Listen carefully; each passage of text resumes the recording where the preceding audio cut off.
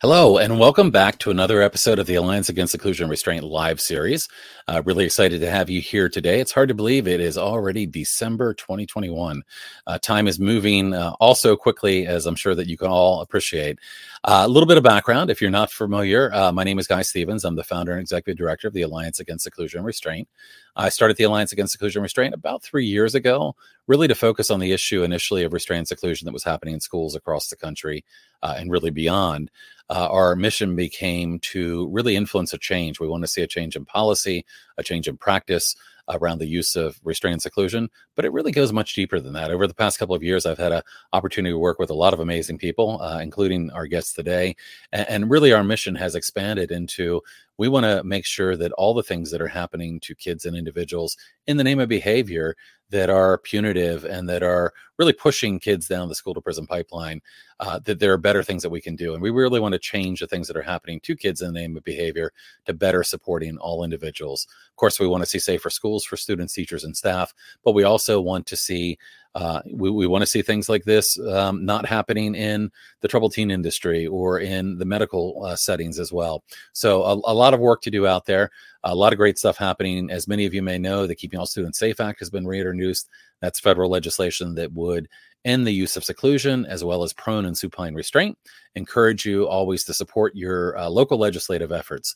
But let's get on to today, because I'm sure you are here excited like I am for our guest today. So today we have Julie Beam joining us. Julie is the executive director of the Attachment and Trauma Network. We'll be having a discussion about parenting, schools, and early childhood. I think you're going to really enjoy getting to meet Julie and learn about the work that they're doing at ATN. And of course, if you have questions, feel free to ask those anytime throughout the presentation. I'll be keeping my eyes open, looking for questions as they come in. So you're welcome to ask those. I do want to let you know, as always, these sessions are recorded. This is going out live right now on YouTube and Facebook, but we also make it available after the fact. You can go back to YouTube or Facebook and look at the video, or if you'd like to listen to it as a podcast, we make the audio podcast available as well. You can download that on Spotify, on Apple, or your favorite network. So with that, let me move to introducing our guest here today. So I'm going to go ahead and bring up here Julie and give Julie a wave. And let me tell you a little bit about Julie. So Julie, as I mentioned, is the executive director there at the Attachment and Trauma Network. And Julie is an experienced therapeutic parent and devoted advocate for traumatized children. Julie's been the executive director of the Attachment and Trauma Network since 2009. She works with other parenting mentors and leaders at ATN to support and educate parents about the impact of early trauma on their children's development and behavior, and the need for trauma-informed, attachment-focused interventions and strategies. So very much something that we very strongly agree with here at the Alliance Against Seclusion and Restraint. Julie also leads the planning for ATN's annual Creating Trauma-Sensitive Schools Conference, which we'll talk about a little bit later today. And Julie frequently presents workshops on whole brain, wholehearted approaches to therapeutic parenting, as well as co-hosting ATN's Regulated and Relational podcast. And I was telling Julie as we were getting started here, I'm like, I'd love to have you come back and maybe share one of those presentations with us in the future. Julie also frequently writes articles and blogs about parenting, schools, and early childhood trauma, as well as a chapter on educating internationally adopted children in the EMK Press adoption parenting book. And that's really interesting. One of the things that I've seen through some of the work I've been doing, especially with a lot of survivors in the troubled teen industry, is some connection between children that have been adopted internationally and traumatic experiences and behavior issues that have landed them in placements that have done a lot of harm. So I'd love to hear more about that as we talk. But with that introduction, Julie, it is so nice to have you here today. Really excited to have had the opportunity to get to meet you previously and to have you here joining our audience. So welcome. Thank you, Guy. It's great to be here. We over at the Attachment and Trauma Network really appreciate the work that you all are doing because it it is a problem. Restraint and seclusion in schools and other places is a true problem. And a lot of the members and the longtime volunteers of the Attachment and Trauma Network are parents of children who've had significant trauma, developmental trauma impacts. And so we have stories that align very closely with a lot of the stories of the people that you represent. So absolutely. And it's been a really interesting journey kind of doing this work, but it's been so amazing and helpful to be able to come together with other like-minded organizations and individuals, like ATN, and know that there's people out there doing amazing work and coming together to try to do things to influence a change. So it's an honor to get to work alongside you and so many others that are doing this work. But let's start off at the top if we can. And can you tell us and our viewers a little bit about what is the Attachment and Trauma Network?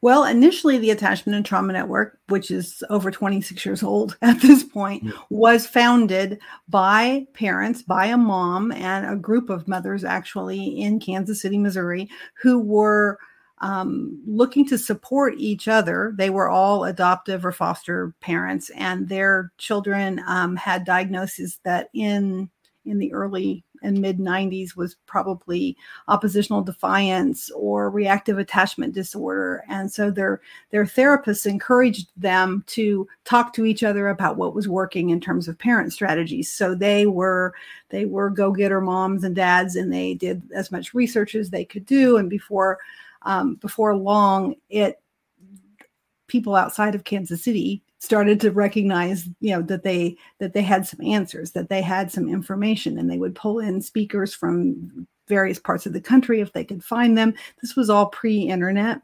So when my husband and I added our fourth child to our family through international adoption, and when she came home to us, she was almost 2, she was 19 months, and she was not at all like any 2-year-old that we'd ever met. And we quickly exhausted our local professional resources in terms of what's happening here, what's going on, why is this, are these behaviors occurring, what's happening. And it was through networking that I stumbled across this group of folks where the founder was spending most of her days on the phone, just trying to support families, find them local therapists and local places to get answers. And the word trauma wasn't there at all. It just didn't exist. Right.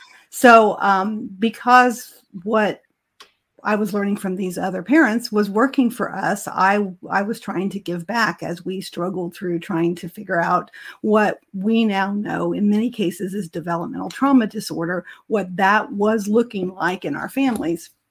And so I literally had to give up my job, my career, in order to stay at home and focus on her needs and her therapeutic needs, but started giving back through ATN.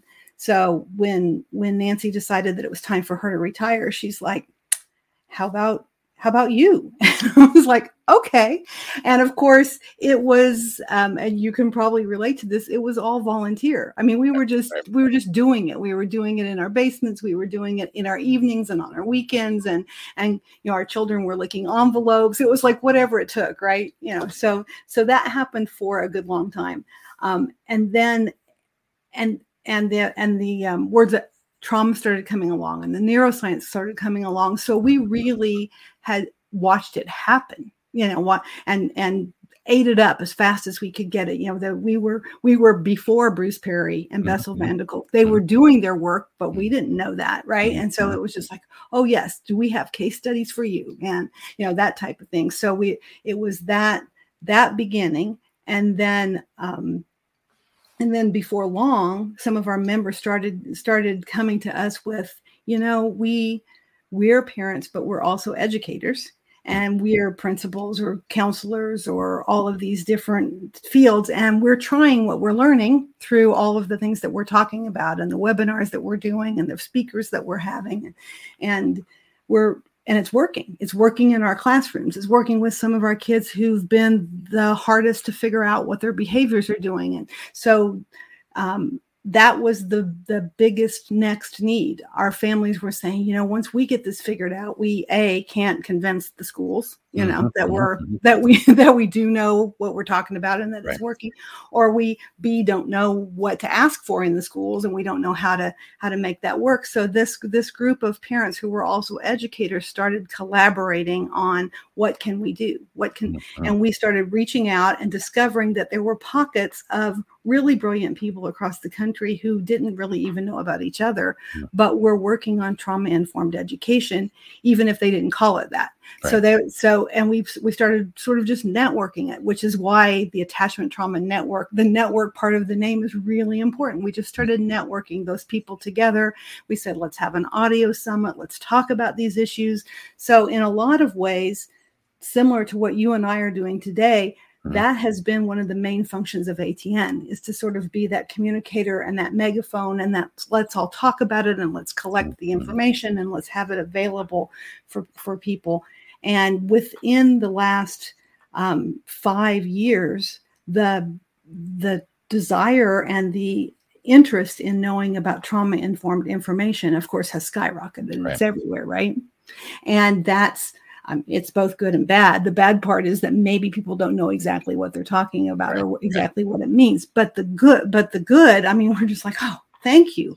Finally, people are hearing this. So in 2019, we had our first Creating Trauma Sensitive Schools conference, and I figured we would bankrupt what little nest egg we had, but we didn't. We had almost 700 educators, and then every year since then, the attendance has nearly doubled. Last year was kind of an anomaly because we had to do it all virtually, but it all held steady. And this year, it's going to double or more again. We already know that. So it's information that that folks need, and it's really gratifying to think all of these years, as I tell my staff all the time, that we spent crying in the wilderness. Finally, people are making a difference in children's lives in, using the information that we had to, search so much for, that's it, really. I mean, that's the history of ATN and where we've come from. That's good. That's fantastic. And I hear you on feeling, feeling that sense of, probably relief and that people are beginning to understand the impact of trauma. And though we're not there yet, we're at that point where we're still struggling between, and this is my perception. You can tell me if you think differently, but, the idea has gained a lot of traction. People are beginning to take it seriously in terms of the impact, and we're seeing training. I think the challenge here is to make sure that when we're thinking about trauma-informed approaches, when we're thinking about what we can do to transform our parenting or our educational environments, it's not just a checklist of things to check that you've done. Exactly. It's really about kind of changing the culture. And one of the concerns that I have is that I've seen where a school has a half-day training on being trauma-informed and then considers themselves to be trauma-informed. It's so much more than that to really change the approach. So why don't we talk a little bit about, from your perspective, what does it mean? I mean, again, you hear the word a lot now, trauma-informed or trauma-sensitive. What does it mean to be trauma-informed? And from your perspective, what does that mean? Sure. At ATN, we hang pretty close to what the SAMHSA folks, what their basic definitions are of trauma-informed care, and we explain it by talking about the 4 R's that they have in terms of recognizing the trauma, recognizing what trauma is, realizing the prevalence. Oh, you're going to put me on the spot, Guy. What are they? The last one is to avoid re-traumatization, but there's a very important step in there. Oh gosh. Well, and I always revert to my own R's, which are easier to remember. I often joke that there's 3 R's in education, which are relationship. Yes. So that's the point that's easier to remember.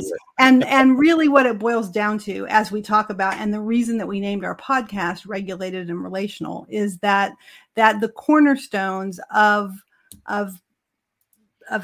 helping children to overcome trauma, which is the goal of being trauma informed, right? Mm-hmm. Is to help them have better regulation skills and to be relational with them, which is that, and those things are in concert with each other. In other words, when you are relational, when you have created a solid relationship with a child, that helps their nervous systems to regulate, that helps them to learn regulation tools when they start to feel dysregulated. That's how we all learned it, right? That was when I was I was a parent, as attachment theorists would say, a good enough parent to my biological children before we adopted, and yet I didn't understand that I was teaching them how to regulate. Nobody said, "Oh, well, the way you take care of your infant is developing a relationship with them that is going to make it easier for them to be able to regulate when hard things come, and it's going to make them more resilient." Nobody used those words with me, but the truth was that's exactly what I was doing, right? So children who don't have that early on, or have it disrupted because of some adversity, whatever that adversity is, that ACE or that whatever tragic or traumatic thing that happens, they miss the developmental window of that happening in that early relationship. So it has to happen someplace else. And if someone had told me early on that I had to actively teach my child to regulate, and that one way to do that was through relationship, and another way was through all kinds of other biological tools and things that I could use, my life would have been so much easier with her from the get-go. We had to, it took us years to learn that was what was needed, even, and to sort of ferret out why are the behaviors what they are. But that's, trauma-informed care is really simple on the surface and really difficult in practice, because it's an entire mind shift. It's an entire paradigm shift of what we typically believe about children and how they learn, about behaviors and where they come from and what they mean and what we should do about them, all of those things. And it's hard for me to even shift backwards now, like when I'm leading a book study on Bruce Perry's book. It's one of several that we've done, but it's always surprising to me when other adults are like, "So you mean that the earlier the trauma happened to a child, the more impactful it was?" I mean, it's like a light bulb goes off in their heads, because I'm like, yeah, because the less you have, the less resilience you have built, the less relationship you have to fall back on. You don't know the world's a safe place because you haven't had that safe relational nurturing to be able to fall back on. And so it makes sense once you know it, but you really have to, you have to allow yourself to shift your paradigm, and to shift your paradigm about behaviors to, it's like when we're parents, we want to focus on a behavior as whether it's a good behavior or a bad behavior, and we want to stop it if it's a bad behavior, right? Instead of saying, okay, if behavior is communication, what is my child trying to tell me? What is this child trying to communicate and can't communicate in other, in socially acceptable ways, that they're starting to get dysregulated? What's causing them this overwhelmed or making this absolutely and looking beyond volitional choice. Not every behavior is a matter of choice. And, we see again and again, 5, 6, 7-year-olds who haven't even necessarily developed the developmental capacity to self-regulate or to do things that are expected of them. And people look at them as if everything they do is a matter of choice. And, I found it really interesting kind of looking at Bruce Perry's work and others, but of how important that first 18 months is, for example. That was really shocking to me initially. And again, it makes sense. And we've been bombarded sometimes, I think, with bad messaging about parenting. I think about some of the common ideologies that have been out there, like, well, they need to cry it out. They need, and there are so many things, the fact that we still have a pretty pervasive issue around corporal punishment happening in both schools and in families, and parenting, the impact that has on very young children. So I found that really fascinating. And of course, it gets into the attachment piece of this. So we have a better understanding. I think people broadly, through the work of the Adverse Childhood Experiences Study, through a lot more awareness about trauma-informed approaches, have more understanding about kind of the trauma piece. But let's talk about the attachment piece. So when you say attachment, what do you mean by attachment, and why is that so critical? The basis of attachment obviously is that early first relationship that you have, that primary relationship you have with your caregiver. Typically, for most of us, especially if we have healthy attachment, it was the person who gave birth to us, or the couple who gave birth to us, or it's usually the mom. I mean, quite frankly, it doesn't have to be. It can be any number of people who serve that relationship. So it's the glue. It's that, we just flat out say attachment is the antidote for the trauma. It's what is needed. We have to understand. In Bruce Perry's book, he doesn't use the word attachment. He talks about love a lot, and love is a good way to look at that. If you don't understand the attachment theory language, which isn't necessarily, parents don't, but professionals often do. It's the piece that can easily be missing in a child's early experience for any one of those ACEs reasons. If you've lost your primary caregiver, if you've been in the hospital, or your primary caregiver has been in the hospital, if you have a primary caregiver who isn't able to care for you because they have an addiction or a mental illness, or they're incarcerated, or all of those things that, if you look at the ACEs, if those things happen, you are at significant risk of not getting that early attachment relationship that you need. And the power of that relationship is around how it sets your view of the world and your view of yourself. Mm-hmm. And we're talking about pre-verbal, so embedded in your brain that you might not even be able as an adult to articulate it without, working through in some therapeutic way to understand that this is who you are. That you either are going to, if you have good enough attachment, you're either going to feel like the world is basically a safe place, and you're going to give most people the benefit of the doubt because they're safe people, and that you have some power over what happens to you in the world, that you matter, that you're able to make a difference, and that that you have worth, and that if you need help, you can ask for it and you can get it. That happens when things are healthy. When things aren't healthy, it skews the complete opposite. The world is not a safe place. Right. I can't trust folks. I can't depend on anybody but me. I'm not going to ask for help. I don't know if I matter to anybody. Right. I don't, all of those things.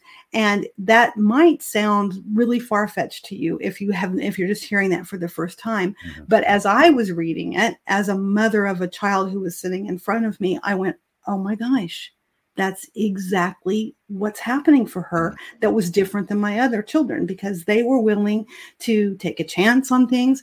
So things come up in like a way a child would approach school. I mean, my other children were ready to attempt anything that a teacher asked them to do. Try to spell this word, whatever it is, because the failure of not getting that right wasn't an absolute failure of who they were. It was just a mistake, and they knew that they could go on. But internally, my daughter's internal view of herself was so fragile because she didn't have that early attachment piece and that buildup, that she wouldn't or couldn't, or it was just too overwhelming for her to try. Does that make sense? Absolutely makes sense. And safety, the sense of safety, is foundational. Mm-hmm. If you don't feel safe, you can't learn. You can't necessarily even fulfill some of the functions that you might otherwise be able to fulfill if you don't feel safe and secure. And of course, we see that happening. What happens when you don't feel safe? People that have been through trauma, they then become hypervigilant. They become from a mindset of waiting for something to go wrong or waiting for something bad to happen. And of course, that sense then leads to a higher instance of distress related behaviors. Even down the road, I mean, when I think about very young kids, I'm thinking about, behaviors that might be disruptive in a class, but, as kids get older, it could be addiction or other types of things due Exactly. to that lack of safety. And you're right. People very often are very dismissive, especially of very early experiences. I mean, the fact that you may not have memory of being below 18 months doesn't mean that your brain wasn't, connections in your brain, foundational connections that weren't made during that time are very, very influential. And, sometimes you hear things, when it comes to trauma, like, well, this happened to me, that happened to me. So, and I'm okay. Right. How do you handle that? Because I mean, certainly that's something that we hear sometimes is Well, people and can be dismissive. I handle it with much of the same description that Dr. Perry uses in his book, is that what happens to you, like the experience of the trauma isn't going to impact us all the same. I mean, if something happened right now to the two of us, Guy, you and I would both respond and react and have an experience that was different than each other, depending on so many factors, right? So our history, our genetics, our attachment, all of those things, right? That play into that. So that's, and living in the international adoption world, initially that conversation was like, well, we adopted a child from China and she didn't have any problems. We don't understand what your problem is, right?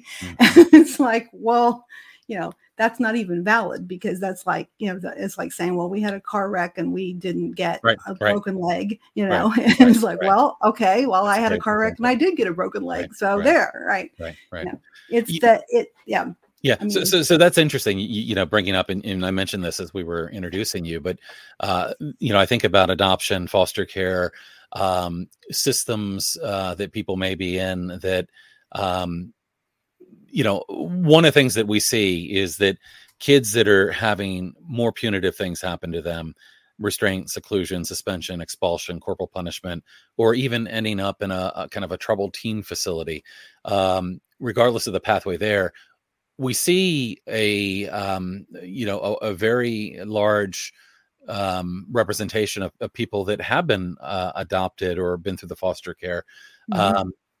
And I think you've kind of explained that, but can you talk a little bit more about that? And sure, that primal wound, that primary loss, right, is significant, and it puts a child at significant risk. That doesn't mean I'm anti-adoption to say those words at all. That in fact, adopting a child who is at risk like that is one of the most important things you can do for them, right? But equipping the adoptive and foster families with that therapeutic knowledge of what that means, of what to look for and how to address it in a wholehearted, whole brain way is really crucial, right? Because they're coming at the most significant risk. And I think what you see what you see are situations where maybe those families didn't get the resources and the knowledge that they needed because we didn't have that. And so I know how difficult that has been to find.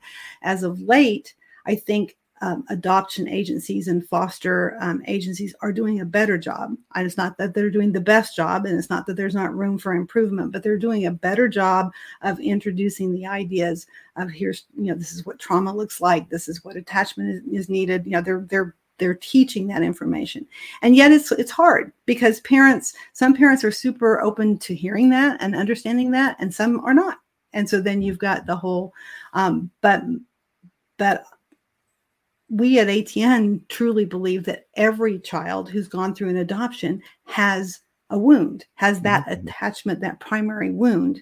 Now, some children, just like the car wreck, some children don't break their leg because of that wound, and they can just go on about their lives, and their family situations are really positive and they don't have problems. But a lot of them are at greater risk of breaking their leg, right? In many situations. And sometimes it's not at first. Sometimes it's when they start school. Sometimes it's when they hit the teen years or the young adult years, and they're trying to like become independent from their family, and that whole pull away thing becomes. And so that's a lot of why we see that population in those teen programs a lot of times, is that things go way, way far out of So you said something really interesting that kind of triggered a thought, and the thought is one that I have frequently when I look at the issues that we're concerned about here at the Alliance, and of course we're very supportive of kind of the trauma informed approaches and neuroscience aligned approaches and all of that. But the interesting thing is we continue to need to go further upstream. So it's not just about being trauma informed, but it's how do we improve the situation for parents that might be otherwise in a situation that is very difficult for bringing a newborn child into the world. How do we better support young families and parents, and how do we better educate people? Again, there's anybody that's ever had a child can relate to whether natural or through adoption, can relate to the rush of advice you get from many different directions about parenting. And I would continue to say that there's a lot of well-intentioned but very bad advice out there that people get. But it seems that there's this greater need upstream to educate people about trauma and attachment, to really try to provide for families. So what are your thoughts on that? How can we, not only be reacting to the trauma, but how can we more proactively try to get at some of those issues? It's so important, Guy. It is the essential question, I think, at this point for us as a society, right, is what are we going to do to support the development of healthy children by supporting their parents at the beginning. I mean, and Perry's work makes it really clear. Those first 2 months are critical. Right. And I came back from Chicago. I'm a grandmother again. So Congratulations! From spending 2 weeks with my daughter and her newborn daughter, so exciting and exhausting. And I was there, and her husband was there. He had a week of leave, and then he had to go back to work. And so I was there during all of that transition. And sometimes I was the third wheel, and sometimes I was second in charge. And the whole experience was fun and blessed and all of these things, but it was exhausting. And I kept thinking, what happens to the parents, to the moms that don't have all of this safety net? She had her husband, she had me, she had the resources to get whatever she needed for this child. And still was, emotionally spent, physically exhausted, all of the things you are with a newborn, to the point that, and looking for, she's well-read, college educated young woman. And yet she needed somebody to tell her, what to do sometimes and to help and all of those things. And so if you don't have the social network and you don't have the means to get that, then you and your child are much more at risk. And we in this country, from a systemic standpoint, don't really make a way for those children and those families. And so already, the stress of the mother becomes the stress of the baby. Right. And already we're setting that up for. So I don't, I can't even begin to solve that problem here, but it is the problem, it's the problem we need to try to solve as much as possible. And I know there are lots of good nonprofits that are trying to do that in various local places here in Atlanta. I know of several that are doing that, but it's still not enough. It's a little like spitting in the ocean, right? Yeah. And this just goes to show the ongoing need for awareness. I mean, some of it begins with awareness, and of course, your daughter's very lucky to have Julie Beam as a grandmother. You've got knowledge and background and experience. I was thinking, you were talking about this, I was thinking about how if I could go back and do it all again and know the things that I know now, the things that I might change. And we all learn along the way. And certainly I learned in my journey. I tried to be educated before we went on that journey.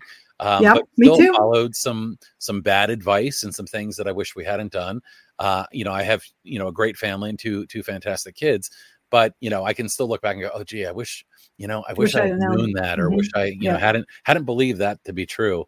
So it certainly is a process. And, my hope in doing even things like we're doing today is raising this as a topic so people think about it, because the problems that we're seeing in schools, again, that goes upstream.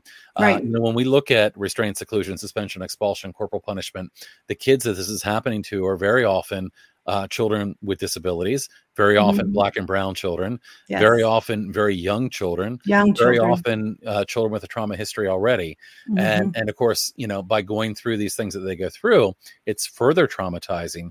We're setting children up that have already sometimes, and I would say there's a huge intersection. In fact, one of my colleagues and I, Gail Quigley, who I see on the call here, she's in Australia and has been looking at the intersection of disability and trauma. And I believe there's a huge intersection there. I agree. Especially as you look at things, I think about things like autism. My son is autistic. If you think about having communication differences, imagine the trauma, the frustration, looking at stories of children that are non-speaking and the things that have happened to them. So there's a lot of progress to be made for sure. But a lot of the things that we're doing are not only not helping the problem, they're making things worse. So while those things have to stop, we also have to get that focus upstream and figure out how to better support the parents and families. I agree 100%. And that's, and that isn't necessarily an active part of ATN's mission. Ours is more of the healing once the trauma has occurred, but we talk about it a lot. We talk about what can happen because an adult who has unhealed trauma and has, and does not have healthy attachment styles it's going to be so much harder for them to parent. I mean, they have to work so much harder at that because they have to work on healing and addressing their own triggers and their own things. In the same way with going into any helping profession, if you're a teacher, you're going to have to work on you enough that you can remain emotionally healthy and emotionally available to your children. And that's not an easy thing. It's just not. Right. And of course, I make this point a lot in the discussions that we have, but you can't have a trauma-informed school, for instance, if you're not taking a trauma-informed approach with your educators, recognizing the trauma that they've been through and supporting them. So, this is where it gets really important. I want to pause for a second and look at some of the questions and comments because I could very easily talk to you for hours and let me get a chance for other people to kind of weigh in here. And I'm just going to read through some of these. This was just a comment from Michelle who said, "Oh my goodness, this is my life. This is also the first time I've heard developmental trauma disorder." So very early on when you were talking about the work of ATN and people coming together had offered that comment. I'm really excited to see my friend and your colleague, Ginger Healy. I had the opportunity to meet Ginger at Mona de la Hook's presentation here outside of DC, and fantastic. But Ginger said you can join ATN for free. And get support, education, and resources. So I do want to mention to people that are watching this, that's a great opportunity to join ATN to learn more about the work that they're doing. One of the things that I've messaged Ginger about a number of times, and she's been really, really helpful, is, we have parents that are reaching out to us who have children who have been through traumatic experiences, being restrained or secluded. And I know you have a directory of providers. Ginger's always been great as well as just trying to connect us. But that's one of the other things that you offer there, right? We do. We have a directory of providers who are trauma informed and attachment focused, and we're building it. We have 300 resources in it at this point. We'd love to have 3,000 resources. So if you know of therapists and other professionals, we have doctors and educators and all kinds of consultants. If you're having, if you're IEP consultants, whatever it is that you're having, sending that information to us so that we can reach out to those folks. We're trying. It's a fairly new directory. We used to just keep like spreadsheets and lists, and we were able to get it funded to be automated. So we're updating the whole thing, and we really, it's available to everybody through our website. That's an immensely valuable resource. Yes, it's something I wish I'd have had 20 years ago, right? Absolutely. I can't tell you the number of conversations I've had, with parents, and one of the recommendations, of course, that we'll often make is, that you need to really understand what has happened and that this has been traumatic. And people sometimes think when there's no visible scars or injuries that everything is fine, but it's not. I mean, the trauma that can be caused. So, and if your child has a neurodiverse diagnosis anyway, sometimes it's really hard to recognize that it's not going to manifest in typical ways. And so you have to get somebody who really has that experience to help you. Absolutely. So I'm going to bring up, this is a rather long question, so it's going to block us out here for a second. But Darlene said being separated from a biological parent is very traumatic. It is so traumatic that it's one of the worst things for a child. It seems like state agencies don't understand this and often separate parents from children due to poverty. What are you doing to reduce childhood separations and educating children's services and ICE? All those government authorities separate kids, which have devastating effects. We are bound to a child at a cellular level, was biological parents. So, I guess, again, I know that your work focuses around certain things. Certainly awareness is a big part of this. Do you have any role in working with state agencies or providing, training or other things that might be helpful in getting more recognition in those areas? We have done some in the past. It's not a huge part of our focus. We do, we do attempt to try to make a way to train wherever we're asked. So we probably have done more with CASAs and the CASA workers and the GALs in states than directly with the state agencies themselves. My understanding that the recent legislation has really put the funding has really put an emphasis on funding in child welfare to the reunification piece. And because, with the idea that would include supporting the reunification and supporting the family therapeutically and working towards that. Some states are more progressive about that and acting upon that than others. She's right. It is it's a lot of times children are separated from their parents by our state systems in ways that they shouldn't be, that with the right supports and the right education and access to resources, the family could remain together. Obviously in an unsafe situation where a child is being abused or neglected, absolutely not. But that's not always the case. And I've seen it, I've heard it, I've witnessed it firsthand, and it's sad. It definitely is Absolutely. A lifelong wound for those children. Yeah, and I'm sure there are some organizations out there really focused on this as well, more specifically. Yes. Yeah. Yeah. A couple other comments here. Gail Quigley, who is one of our volunteers in Australia, said, love Dr. Bruce Perry's work, regulate, relate, restore, and I add repair. Mm-hmm. I have a question here from MJ Jones. How do you get an educator or an IEP team to implement regulation in an IEP? And maybe even more generally, do you have any thoughts or advice on getting people to kind of understand that concept and why it's so important? That is a really good question. The IEP teams, I heard from somebody yesterday that their IEP team actually talked about the child's dysregulation. So that's an exciting thing, right? Mm-hmm.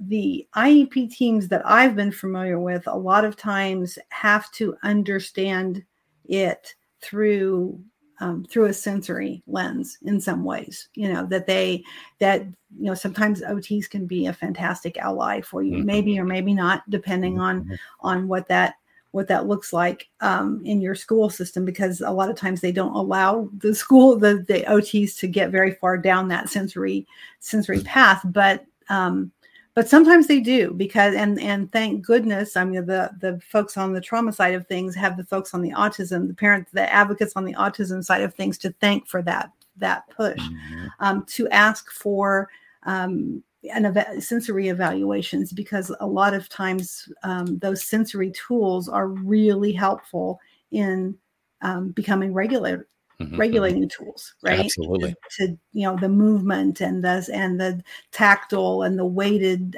things and all of the things that could be used for other reasons and for other sensory reasons are also regulating. It can be really hard. That's why, we love for people to get educators to get involved with us, mm-hmm. Both in our educator think tank, which is part of what we provide free on the educator side of things, but also in our conference, so that they can explore some of those ideas and find out what that that is. There is a lot on our website in terms of there's a infographic that families can take to schools about the impact of trauma on all kinds of domains, on their behaviors, but also on their cognition and their relationship building skills and all of the things that trauma does impact. And sometimes it helps professionals to see that it's not just a parent telling them this, but that there's science behind all of that. And that's available for download as well, to help with that. Absolutely. It makes me think you mentioned kind of, well, it's great to see them mentioning regulation, in the IEP team. The flip side of that, though, is that we sometimes hear from schools some really really bad thoughts in terms of regulation. For instance, kids are put in seclusion rooms under the guise it's going to help them regulate. And there's absolutely nothing regulating about being put into a room against your will and having the door held shut. Right. And people don't even understand that sometimes the child that comes out 15 minutes later that seems calm is not calm. They're in a dissociative state. Their brain has gone into a survival mode. There's a lot of, certainly through ATN, you work with a lot of educators that are at the forefront of this, but there are a lot of people that are still fairly far behind. And there seems to be even a blind spot around school-based trauma. We, and this is something I've been saying a lot lately, is we can't have a trauma-informed school if we're in fact causing trauma. Right. You can't have a trauma-informed program and be putting kids in seclusion rooms. The two things don't reconcile. And people often within schools underestimate the impact of school-based trauma. A kid is thrown, restrained and thrown into a seclusion room, and they expect the child to come back the next day to the site of the trauma and exactly. re-engage. So there's certainly a lot of work to be done. It's great to, it's great when you begin to see some of the words, being used, but at the same time, there's such a big difference between people that are really leading the pack here and people that are following a lot of the, a lot of what I would say are kind of outdated approaches. I mean, a lot of our schools are very, very steeped in behaviorism. It's very steeped in kind of the work of, Skinner or Piaget or others about, operant conditioning, and it's about reward and consequence. And, unfortunately that doesn't work for the kids that most need help. Right. Exactly. Exactly. Yeah. Well, and it didn't work for my daughter. It didn't work in our situation. One of the things that came up for me as you were talking about that is that, there were two things. First, and I don't mean this in a sassy way, but it may sound sassy, but, why would I, as an adult, think that somebody like forcing me into a seclusion room and putting me in and making me stay in there when I am incredibly upset? Imagine the most upset I've ever been. And I can't calm myself down. Otherwise I would have calmed if I could do it, I would have done it for you before, and I couldn't do it. How do you think that's going to be regulating? Because that's usually not, some adults, some of us do withdraw in order to regulate ourselves, but a lot of times we're seeking a relationship. We're going to call somebody, we're going to call our girlfriend or a mom or a spouse, somebody, and talk through this. And here we're doing something to children that we would be appalled if somebody did it to us, right? It would seem like we were being imprisoned, and definitely that's exactly what's happening. So that was the first thing that came up for me. And then the second thing, as you were talking, is that as a parent, I needed, back in the olden days, I needed permission to keep my child safe and not send them back into that situation. I was, because the system was operating the way it was operating, and I trusted the system because I had no reason not to, right?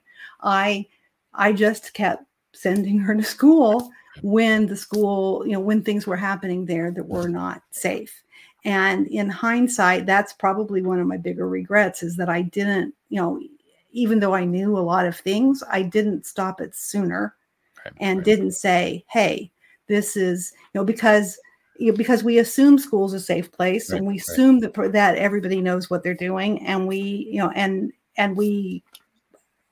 want it to work that way. Right. And so, it's okay if you have to say no and say, this isn't working out and we've got to back off and my child needs these things until we're able to provide a safer environment here, even if that's a stop Absolutely. of. Yeah. I can't even imagine the number of people I've talked to that have gone through that same thought process of, well, I should have done something differently, or, but we are one, I think we're conditioned to respond to authority.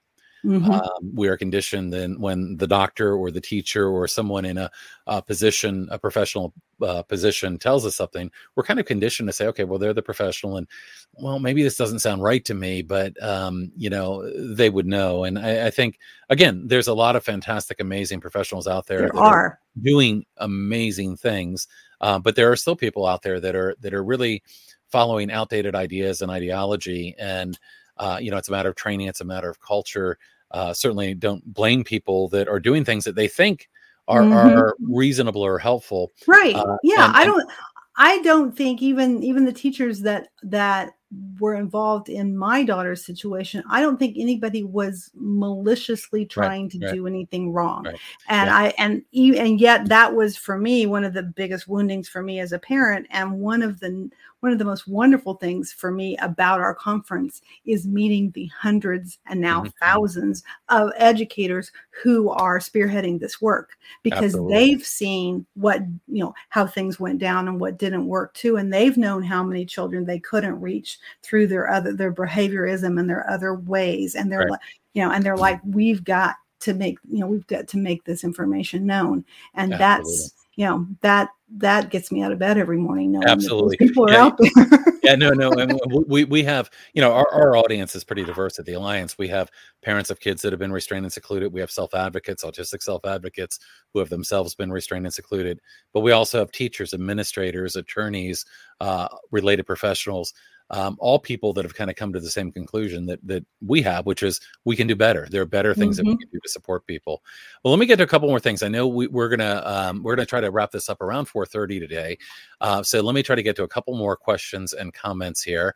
And I haven't even got to probably a quarter of my list. So that just means I have to have you back to have more discussion. Okay. Yeah, sure. I have one here from Gail again. I'm interested to know how many of the parents you work with have suffered trauma themselves and therefore have trouble making an attachment to their children. I don't know that I know exactly, how many, because we aren't providing like direct therapy with them, so we wouldn't necessarily know, but I would say that it very much follows the ACEs work to say that probably 40% of us have a lot of work to do. And the tougher our children's behaviors are because of their trauma, the more we need to go do our own work. Is what's been my experience, because I didn't think I had any work to do. And yet the farther along we got in trying to help my daughter heal, the more good questions came up as to why am I overreacting to this particular situation, or this thing that she does, or this way that, that this is happening, but my husband isn't. Well, it was because of my background. And then the reverse would be true for him. Right. And so we are highly, we always advise parents that they need to look at their own work, and that they also need to think about working on their marriage, because in families of children with significant trauma, that, the rest of the family unit is at risk, if they're children that are in the family through adoption or foster, that puts an extra strain. If they're not, if it's a biological situation and there's other, it's even a bigger strain, because a lot of times you don't have those resources around you, and you've got to take care of yourselves. Absolutely. Julia said, my son was completely hypervigilant after school failures. Took him out of school. His PTSD took approximately 12 months to reduce. Kind of a statement there, but I'm going to piggyback a question on it. And Bruce Perry's in my head right now, but I'm going to ask you the question and get your thoughts. And that is, let's talk about hope for a second. Let's talk about healing. Let's talk about a parent out there who has had a child that has been through trauma, regardless of the source, whether it was at school, whether it was a result of, adoption or whatever it may be. what is the key? And the key may be the wrong way to put it, but what are things that people can do to help support individuals that have been traumatized and to help them heal? That obviously the relationships are hugely important, to build relationships every way that you possibly can. Perry's book is it's not necessarily a healing map, but it's got a lot of good guide points. It talks about allowing the person to lead a little bit in that trauma with all of the dosing information that he gives, and all of those types of examples that he gives. That it's the healing timeline is individual for each person in terms of how they heal, and is ongoing for a lot of our children if things have been significant and chronic and early. The earlier, the harder that it's going to be. And it's, and part of what we do with parents is we talk to them about adjusting their own expectations around all of this, right? And what does healing look like? It may not look, it may leave scars and not look like it never happened, because it can't look that way. So, and then the same thing on the attachment side of things. And some researchers are showing that if you build strong attachments and you work on relationships as part of that, as part of that traumatic healing, then you get what's called in attachment language an earned secure attachment style and strategy. And they think that may even be stronger. It may even be more resilient than somebody who didn't go through any adversity at all, because you're able to get to, and there's other research that sort of complements that out there in that whole post-traumatic growth realm of research that's happening. And so, the neuroscience, all of that is still trying to quantify that hope. But the truth is, you're stronger if you're able to have survived that and persevered and healed emotionally and built the resilience, because now you have a wider bandwidth of resilience to go through. So if it takes 12 months, if it takes, 5 years, whatever it takes, let's do it, because it's worth it. And it makes us stronger for doing it. Absolutely. And you just got a resounding yes from Yay, Ginger. Ginger.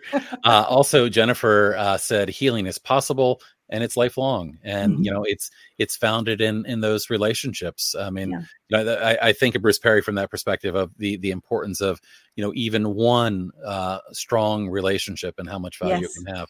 Following up from Julia, she said, let's see, I trusted it was safe for him. It wasn't, so I kept him home. For P6 and P7, should have gone with my gut. Somebody else said something very similar here about, trusting their gut. And I think that's important. I mean, I think as a parent, being able to, if it doesn't feel right, it doesn't sound right, question it, do your research.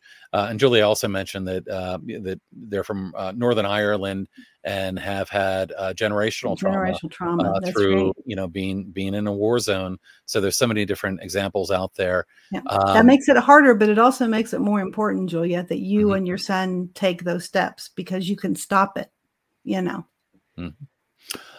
Meg said, we're conditioned to keep sending our children to the wrong environment. I wish I had realized earlier. And again, I want to remind people not to, not to beat yourself up. No. I know it's really difficult, and we have healing to do as well. The trauma of having a child that's in an environment that's harmful or damaging to them is traumatic on us as parents and caregivers as well. So we need to be mindful of our own trauma and helping our children heal. And part of that is realizing that, you are not to blame, for these things that may have happened. Now, Julie, I know we are getting at about time, so I want to be mindful of that, because I know you have a special event to go to after this. So we had a couple more questions, but maybe I'll follow up with you on some of those. I want to thank everybody that's joined us today. Julie, this has been fantastic, and I love the work that you're doing. I wonder if you could, as we close here, tell us a little bit more about the upcoming conference, because I know you've got an amazing, series of guests for that. So you could tell us a little bit more about the conference, and if you have any other closing thoughts, that would be great. Sure. Okay. So this will be our 5th annual Creating Trauma Sensitive Schools conference. We are going to do it both in person and virtual.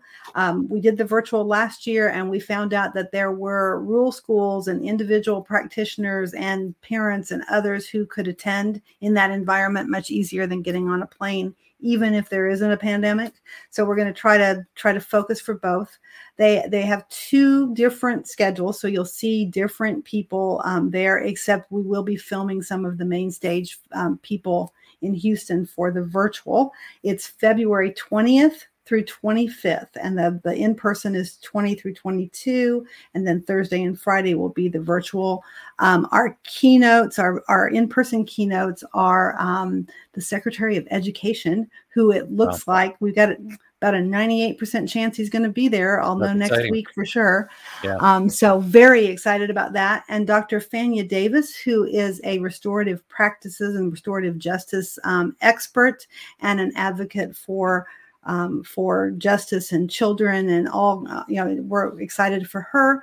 On the virtual side, we're going to have Dr. Stephen Porges, the creator of the polyvagal theory, as our Thursday keynote. And on Friday, Amelia Nagoski is her name. She and her sister Emily wrote a book called Burnout, and it's an incredible book about burnout, about what happens in our brains when we burn out and what we can do about it. And it's really going to be applicable to teachers right now, because this has been one of the hardest school years ever. So you can attend either or both. The virtual, of course, will be recorded and offered for the next 90 days. We have all kinds of other things involved in this conference. We have a community service project where we're making comm kits for the schools in Houston, and all kinds of good things that we want the teachers to be involved with. But we'd love to have you. You can learn more on our website, attachtrauma.org/conference. And I just put that link in the chat as well.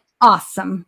And I'm excited to say that I'll be attending. You are going to be there and presenting as well. So I'm really excited to see you there.